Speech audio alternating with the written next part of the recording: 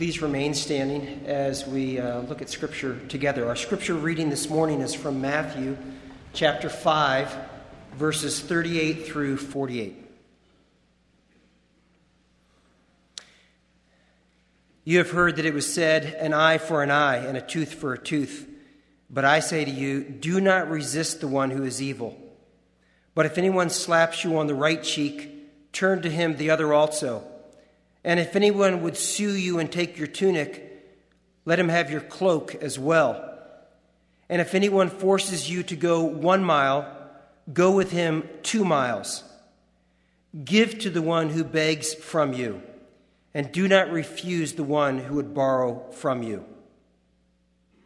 You have heard that it was said, you shall love your neighbor and hate your enemy. But I say to you, love your enemies and pray for those who persecute you, so that you may be sons of your Father who is in heaven. For he makes his sun rise on the evil and on the good, and sends rain on the just and on the unjust. For if you love those who love you, what reward do you have? Do not even the tax collectors do the same? And if you greet only your brothers, what more are you doing than others? Do not even the Gentiles do the same?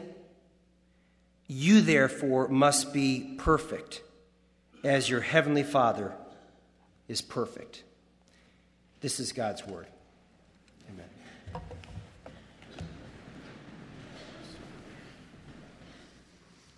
Let's pray together as we come now to study God's word. Let's pray. Our Father God, we thank you this morning for your word, and we pray that as we come now to study your word, that you would help us to understand it, to hear the voice of Jesus Christ himself, so that by his Spirit we would be brought more into line with this remarkable teaching of Jesus's. Would you help us to hear and understand and believe, and we ask this in Jesus' name. Amen. Those of us who follow contemporary culture may know that Iron Man 3 is coming out in May. And Iron Man has a particular philosophy of perfect interpersonal relationships. I've seen one of those Iron Man shows. I think it was the first one. They sort of blend together, so it's hard to tell. But Tony Stark, who is Iron Man, says this: peace means having a bigger stick than the other guy. I remember going for a walk once with a fellow who was asking me about how you followed Christ in the secular world. And we were talking about this, and then he said to me, how do you respond to personal attack? I thought for a while about that, and I said, love overcomes evil. I meant that while it was right in certain circumstances to stand up for yourself and to respond to unfair criticism, Jesus himself did that at times. While that is certainly true, the motivating force behind it, if it was to have any chance of being effective, must be genuine concern for the other person's spiritual well-being. That is love. I remember he said to me, well, now I know your technique. And then proceeded to spend months launching attack after attack against me, sometimes subtle, sometimes less so. At the end of which, when he had failed to derail me from love, he wondered out loud to me at how I'd survive his bombing blitz. The world never understands Christian love, and sometimes the church misunderstands it too. We think perhaps that love, if we're a man, perhaps we think love is being effeminate or romantic. We think of love as weakness or passivity. If we understand that somehow in the heart of love there's self-sacrifice, we may, though, think of self-sacrifice in a psychologically demeaning form, perhaps even as a cover for some deep need to be vindicated as righteous by being attacked by the unrighteous, a kind of martyr fixation. In our culture today, we think of love as the opposite end of the spectrum to truth. Or we think that love and anger cannot coexist, or love and discipline cannot coexist, or love and holiness cannot coexist, or love and hatred of sin cannot coexist. But in fact, love is not easy. It is the most excellent of ways because it is the most difficult path. It is, according to Jesus, the path to being perfect. That is, to being and acting like the Heavenly Father, like God Himself. Now, my friends, aiming for perfection is not the same as trying to be perfectionist. One person once said, the desire for everything to be perfect spells the word paralysis. Edwin Bliss said, the pursuit of excellence is gratifying and healthy. The pursuit of perfection is frustrating, neurotic, and a terrible waste of time. Salvador Dali, the surrealist painter, who said, have no fear of perfection. You will never reach it. Now, this sort of neurotic pursuit of perfectionism is not what Jesus has in mind. It reminds me of a story of a person who found that his neighbor was in serious counseling for drug addiction and remarked to a friend, look at his lawn. It's always so perfect. How can a man with a lawn like that be in trouble? It's not the search for perfectionism that Tolstoy and Anna Karenina said meant that we will never be content. Now, this word for perfection here has the sense of completeness or wholeness. Now, that doesn't mean that Jesus still doesn't have in mind moral sinlessness or flawlessness. No, Jesus says this perfection characterizes God. It's perfect as your Heavenly Father is perfect. But this perfection is the wholeness of love. Turn with me to another passage in the Bible that reflects upon this theme. 1 Corinthians 13. If you've got your Bible open, I hope you do. Turn with me then to 1 Corinthians 13. It is Paul's famous rap on love. 1 Corinthians 13. Now what does he say there? Love never ends. Prophecies, they'll cease. Tongues, they will stop. 1 Corinthians 13, verse 8. Knowledge, that will go at some point or other. We know in part, we prophesy in part. But when perfection comes, the imperfect disappears. I was a child, I talked like a child, I thought like a child, I reasoned like a child. Became a man, put childish ways behind me. Now we see but a poor reflection, then we shall see face to face. Now I know in part, then I shall know fully, as fully known. Now what is this perfection? These three remain, faith, hope, and love, but the greatest of these, the excellent way, is love. So when our culture derides love as weak, it's revealing our culture's immaturity. And when churches like the Corinthian church promote gifts above love, they're exposing that they are rather juvenile. Love is following the most excellent of ways. It is the path to being perfect, like the Heavenly Father is perfect. Now, I want you to see, my friends, that this is particularly important in secular culture today. For at the time when Jesus was speaking these most profound words in the Sermon on the Mount, God's people were living in a country under foreign occupation, under Roman rule. And all the examples here of interacting with the enemy or the evil person, all drawn from this experience of interacting with those who opposed them in this situation. The examples here of going the extra mile or the slap across the cheek are all probably drawn from the experience of living under control of a foreign power, taking advantage of a religious underclass. And Jesus is speaking to the people in that situation, applying the truth, or his truth, how to behave then to his disciples when they will be in a culture that is perhaps not always friendly to their Christian values. How do you live in such a situation? Are you passive? Now, the Pharisees were saying, well, the right way to do it is, look, you're free to hate the enemy. Jesus comes with a better way, a higher way. This is the whole point of the section from verse 20 through to verse 48. Verse 20, he says, I'm going to teach you a higher righteousness, one that will exceed the Pharisees. And now he brings it home. What is that higher righteousness? What is that perfect way? It is God-like love. So how do you live in a society that's not always friendly towards you, whether at work, not always friendly towards your Christian values, in the workplace, at home? Perhaps you're living with someone who is not a Christian, that is not really friendly to your Christian values, or at school. How do you do that? Well, Jesus here teaches us that it's not revenge, it's beyond that. It's beyond retaliation, and it is love.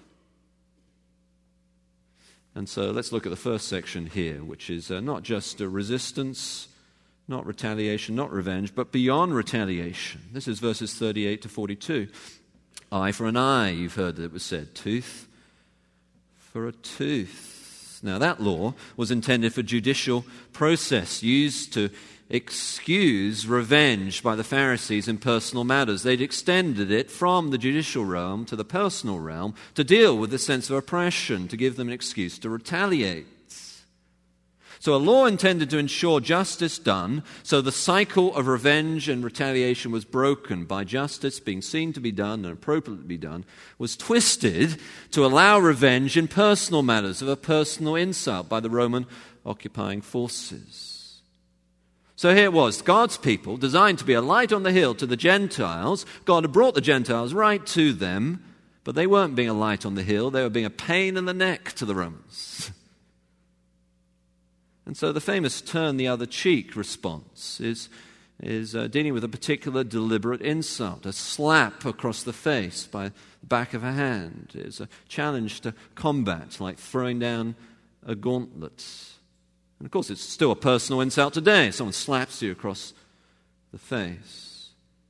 And it was perhaps used then to provoke a response by these occupying forces that were inimical to the values, the spiritual values of God's people.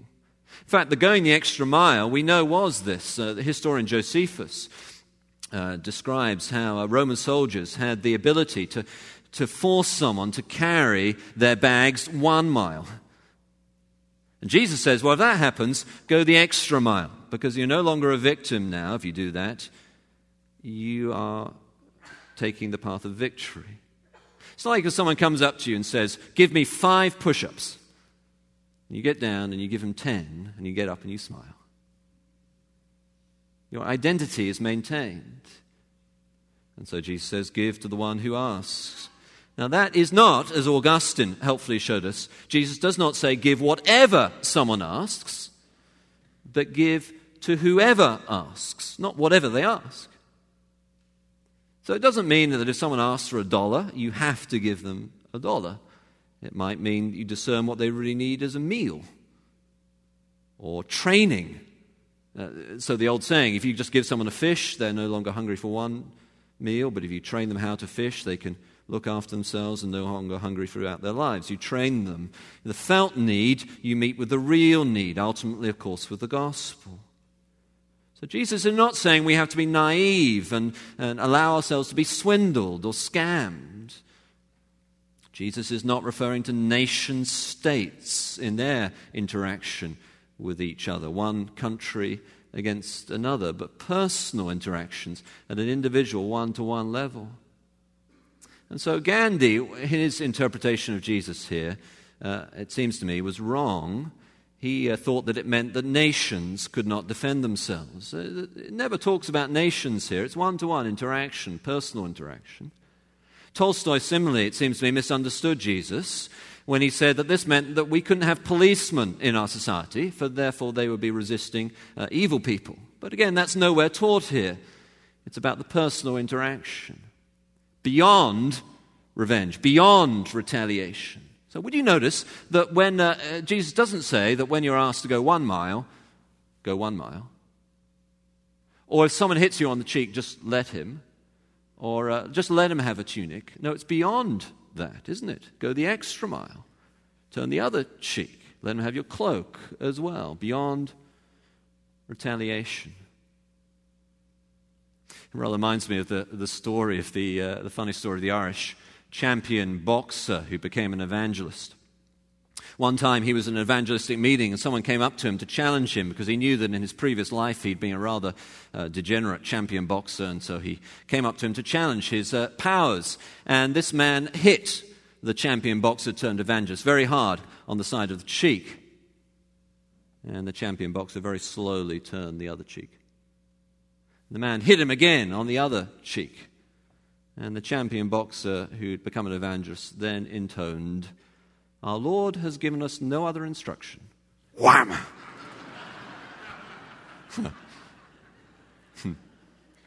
Now, we're not to dilute Jesus' strong medicine.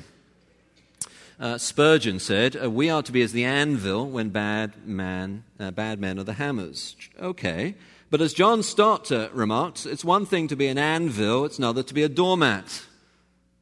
So Jesus is not encouraging us to be pushovers. We want to go beyond that, take the higher road. Martin Luther put it like this: there is an anger of love, one that wishes no one any evil, one that is friendly to the person, but hostile to the sin. Now, my friends, will you notice how different this is from Islam? If Muhammad is insulted, then there is violence. And of course, what does that betray? It betrays deep insecurity about whether really that's the truth. For instance, look at it like this. If you're a supporter of the Chicago Bulls and someone comes up to you and says, "Michael Jordan was never a very good basketball player," will you feel insulted? Will you feel threatened? No, you'll just think that person's a little bit insane. Of course he was a great basketball player. Similarly, Christians are secure in their faith. We turn the other cheek. We go the extra mile. We give. You can see this. One way to see this is in church history. The Puritans, of course, the great Puritan movement, had many strengths, some weaknesses, but many strengths, influenced Christianity all around the world, and particularly in America. The Puritanism was originally an insult. To call someone a Puritan was an insult. Well, they took it upon themselves and said, as it were, in that movement, well, actually, yes, okay, we are going to be pure. They took an insult as a badge of honor. They went the extra mile. Now, today, it's unlikely that we will be actually hit across the cheek by a culture that is not friendly to Christian values. Our attacks are more likely to be verbal. Someone might say, for instance, to you at school, "You're just a Bible thumper." Bible basher, you're a Bible thumper. What do you do with that? Well, you don't retaliate. You don't try and beat the other person down. You don't take revenge. Maybe you make a T-shirt with Bible thumper written on it and wear it the next day. Someone says to you, "Those Christians, you're just a bunch of intolerant people."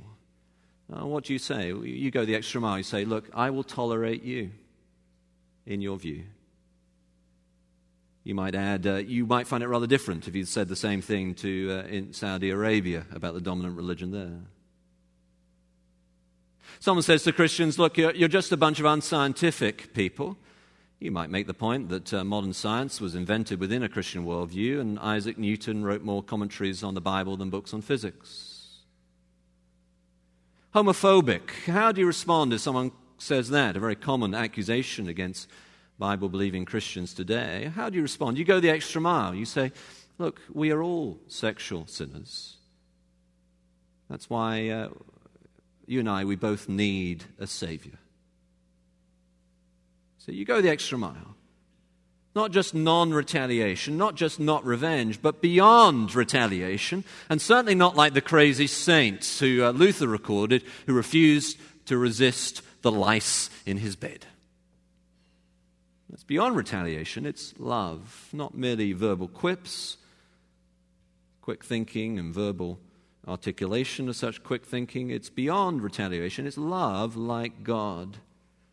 Beyond retaliation is love. So look down with me then at verses 43 to 48, where Jesus talks about that. And again, he quotes what they've been taught. Remember, these people didn't have the original language anymore. Many of them, they could only get it from hearsay, like medieval Christians who only had the Bible, as it were, in Latin. And so they were just getting it by hearsay. You've heard that it was said, love your neighbor and hate your enemy. Well, hate your enemy is a gloss, an interpretive gloss. You'll never find that in the Bible. And the Pharisees put it in there because they wanted to find a way to interact with their opponents, the opponents of God's people. You've heard it was said, love your neighbor and hate your enemy. But I tell you, now Jesus is speaking, love your enemies and pray for those who persecute you, that you may be sons of the heavenly Father, your Father in heaven. Now again, hate your enemy is nowhere found in the Bible. It's an interpretive gloss to love your neighbor, because they were looking for a reason to oppose the opponents of God's people and their context, their time, when they were under the thumb of the Roman occupiers.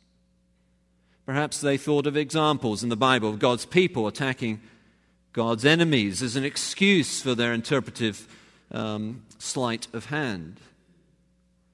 But love for neighbor does not mean loving those who are neighborly towards us. Jesus made that clear, didn't he, his parable of the Good Samaritan. Now, love for neighbor means loving those that we come across, whoever they are and however they behave. You see, even in the Old Testament, God's people were never allowed to act violently to oppress people to gain their own power. They were occasionally employed by God as agents of God's righteous justice. And by the way, he also employed other nations against Israel as agents of his righteous justice against them as well. Now, this is not about nation states, about countries, but about personal matters of offense. So instead of hating an enemy, what do? You love them, don't you? And by the way, that immediately means that love is not a feeling, isn't it? It's not a feeling. If you have an enemy, they don't like you, and probably you don't like them. But you're still to love them. Love is defined by Jesus here as beyond merely mutual approval if you are to love your enemy. You're to love them. And how are you to act instead? You're to pray for them. Now, my friends, that doesn't mean praying against them. You know, dear God, I'm thinking of so-and-so. Will you please sort him out?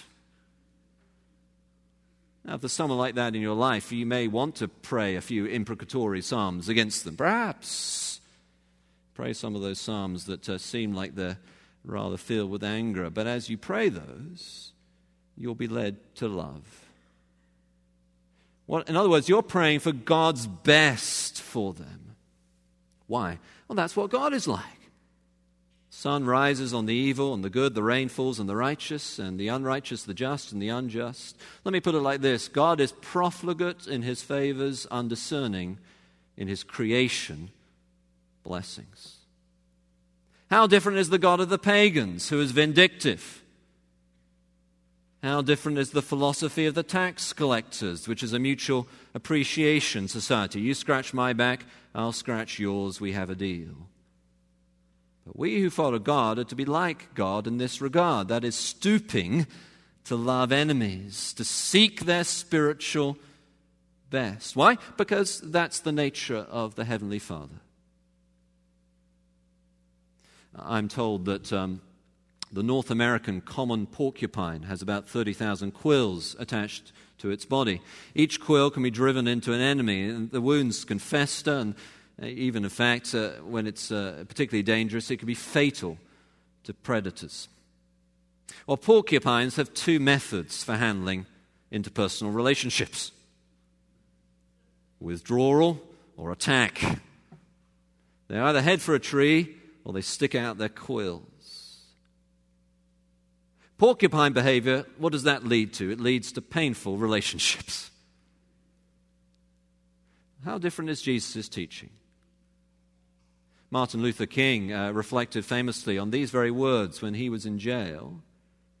And he wrote a very well-known passage about this, where he said, "Hate multiplies hate in a descending spiral of violence, and is just as injurious to the person who hates as to his victim."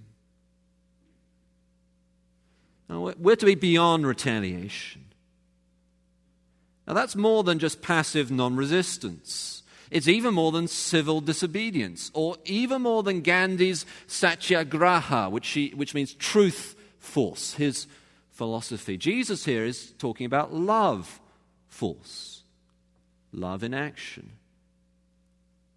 And that's the challenge to us, isn't it? And so often we replace it with rather subtle forms of hate, with derision. The director, Billy Wilder, was asked once what he thought of a new film. To give you an idea, he said, the film started at 8 o'clock. I looked at my watch at midnight, and it was only 8:15. We replace love with unfair criticism. The drama critic Clive Barnes had one word review of a play in London called The Cupboard, and he said it was bare, empty. We replace love with disdain. The conductor, Sir Thomas Beecham, during rehearsal of Vaughan Williams' symphony, he wasn't a fan of Vaughan Williams. He seemed to be doing little more than listlessly beating time, and he was still beating time after the orchestra had stopped, and he asked, why aren't you playing the first violinist? And he said, it's finished, Sir Thomas. And he looked down at his score and said, oh, so it is. Derision, unfair criticism, disdain, all hate in the vernacular of polite society. We're not to be like that as Christians, are we? And it's very important that we're not. It has serious results. Vicky Price, who is the wife of a politician in Europe, is seeking revenge against her husband for the affair that he has had. But in doing so, she's revealed that her husband was involved in some criminal activity of a fairly mild kind, but in doing so, she also revealed her part in that same criminal activity and has been convicted of the crime of averting the course of justice. Her desire for revenge has become her own undoing. Similarly, the Bolshoi ballet soloist and 2 other men have recently have confessed to their involvement in being involved in an acid attack on the company's artistic director as a result of an escalating feud. We're not to be like that. We're to be beyond retaliation, to love. Now you say, how does that work practically? What it means practically is you and I in the family of the church are to take the great risk of loving those that perhaps we don't like. Actually praying for those that we find difficult. Getting involved with people across all age ranges and cultural spectrums in the church with a small group, one of the small groups that Pastor Stephen Lee is being involved in initiating and relaunching come the fall. But even more than that, this is why as Christians we confront injustice. It's why we confront the global human trafficking trade. We love. We're love in action. It doesn't just mean loving our neighbor and the person who's neighborly towards us, understanding that phrase, but the person who really annoys you at work. Look at Paul's great teaching on this in Romans chapter 12. You turn with me in your Bibles there. Romans chapter 12 and verse 19. He says, don't take revenge, my friends. Leave room for God's wrath. See, we're not playing the judge, it's God. For it is written, it's mine to avenge, I will repay, says God, the Lord says. Well, how then are we to act if we're not to retaliate? Well, we act to act beyond retaliation. On the contrary, and then he quotes from the Old Testament. This teaching goes right across Scripture. If your enemy is hungry, feed him. If he's thirsty, give him something to drink. In doing this, you will heap burning coals on his head. You're taking the higher ground. And so therefore don't be overcome by evil, but overcome evil with good. Love overcomes evil. Love is the path to being perfect. That's what God the Father is like. But who is perfect? Michael J. Fox said, I'm careful not to confuse excellence with perfection. Excellence I can reach for, perfection is God's business. Well, fair enough, but what if God wants us to be morally perfect? How are we to do this? How are we to be perfect as the Father God is perfect, as Jesus tells us to be? Well, look with me how this is fulfilled in Luke's Gospel, Luke 23. How are we to love our enemies? How are we to pray for those who persecute us? Luke 23, look down at verse 34. There's Jesus. He's on the cross. He's surrounded by his enemies. And what is Jesus doing? He's praying. Jesus said, "Father, forgive them, for they know not what they do." So there he is. All this Sermon on the Mount is actually about Jesus, ultimately. He is the one who loved beyond retaliation perfectly and whose love overcame evil. Instead of hating, he prayed for those who persecuted him. And by faith in Jesus, you can have that perfection, that righteousness, and gradually be changed more and more into his likeness, to love beyond retaliation too. This is one of the hallmarks of the whole Christian movement. The early Christians learnt this from Jesus. So come with me in your Bibles to Acts chapter 7. Acts chapter 7 and verse 59. I'm not just having you turn up a lot of scriptures this morning to keep you going on Daylight Savings Sunday, but there are a lot of important connections here to make. So Acts chapter 7, verse 59, Stephen is about to be killed for his faith. Now, it's a little different, but here is Stephen. And what is Stephen doing? As he's filled with the Spirit of Christ, is he acting in revenge? No. Verse 59, he is praying. Lord Jesus, receive my spirit. So if you're tempted to hate your enemy, Jesus says, pray. Pray for them.